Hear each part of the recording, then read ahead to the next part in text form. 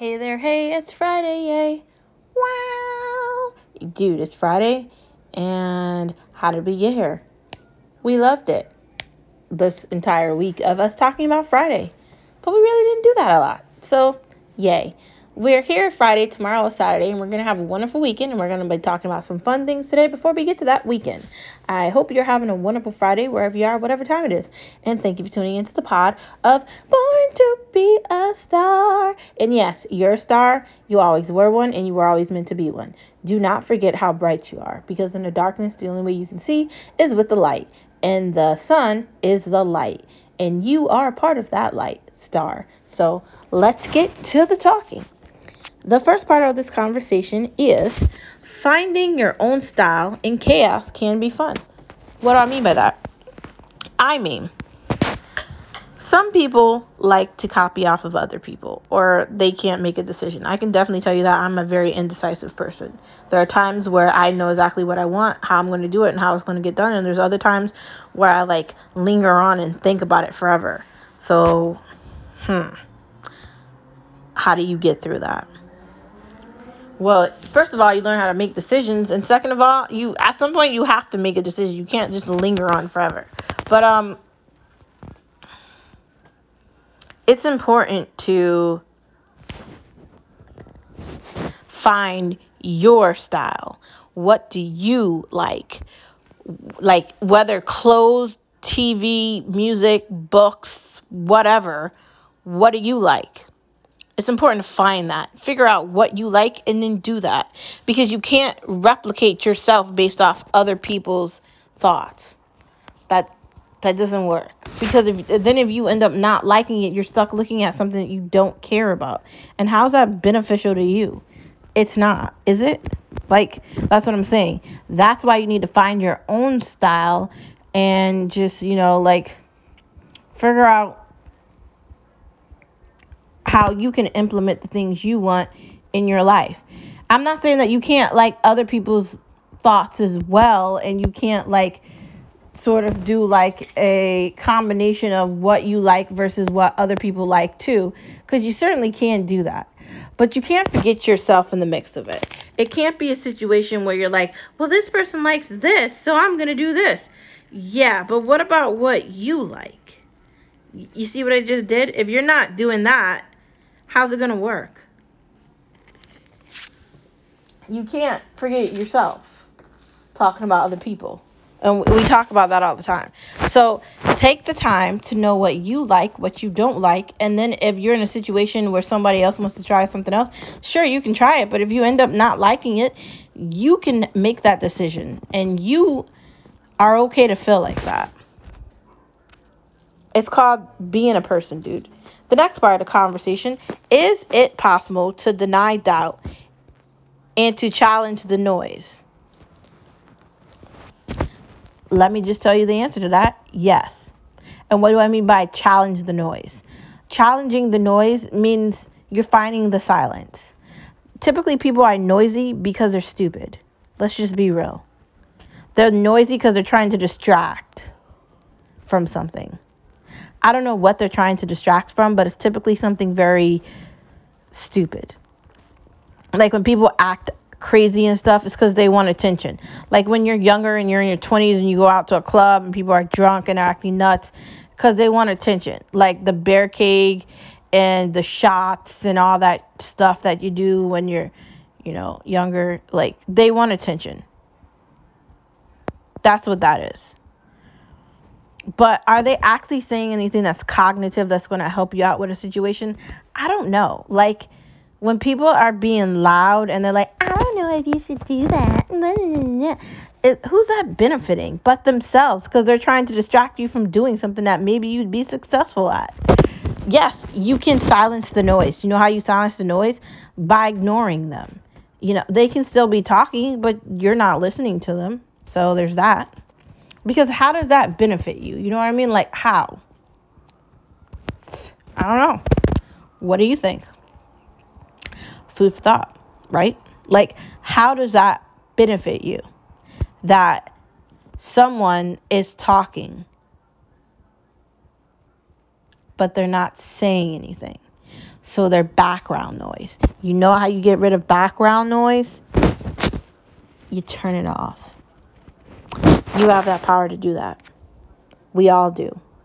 If someone is just talking and they're not saying anything, then don't listen to them. Just that. Just that. Okay, the fun part of this conversation, which is mystery versus horror and movies versus TV. Mystery versus horror is really difficult because I feel like a horror can have mystery in it and a mystery can have some horror in it. Honestly, I can't tell you if I like one more than the other. I'm obsessed with horror movies. I like scary. Fear excites me. I'm not going to lie. But I also like mysteries because I like figuring out the whodunit part. That part is exciting to me. But I don't know. I think every horror movie can be good or it could be bad. Let's not lie. There's horror movies that are great, and then there's other movies that are not great and they suck and they're really horrid. And like someone should just get rid of them. But then there's other like thought out like horror movies that are just exceptional. Like exceptional.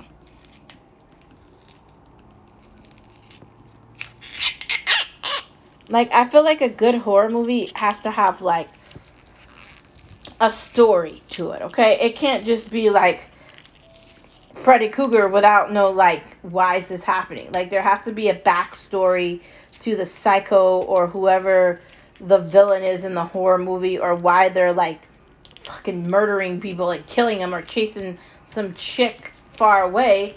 There has to be all that. And I think that when you find a good horror movie, it's fun to watch it and be scared. Like The Conjuring, there's a new Conjuring out. Dude, the first Conjuring, I was so freaked out by that. Like, man. I don't know. It scared the crap out of me. I'm not even gonna lie to you. It really did. Like, I was really like, yo, I don't know if I can do this. Like, I'm literally gonna try, but I don't know if I can do it. Like, literally. I did it, but it freaked me out. And I'm not gonna lie to you, Annabelle still scares me today. The Hand That Rocks the Cradle, like the old horror movies, freaks me out. The Some of them are funny. Like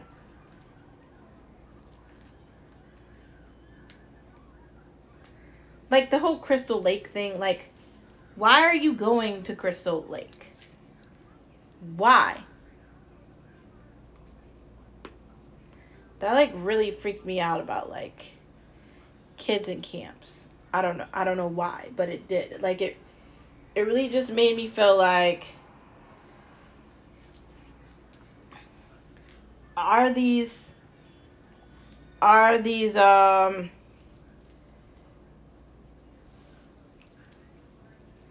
camps really what they said they are?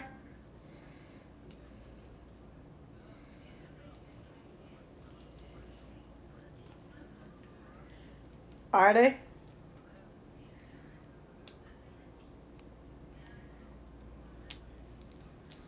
Uh-huh. Sometimes. Like, and I'm somebody that went to camp, but like literally. Sometimes I feel like horror can be better than mystery, or mystery could be better than horror. It depends on who the writer is.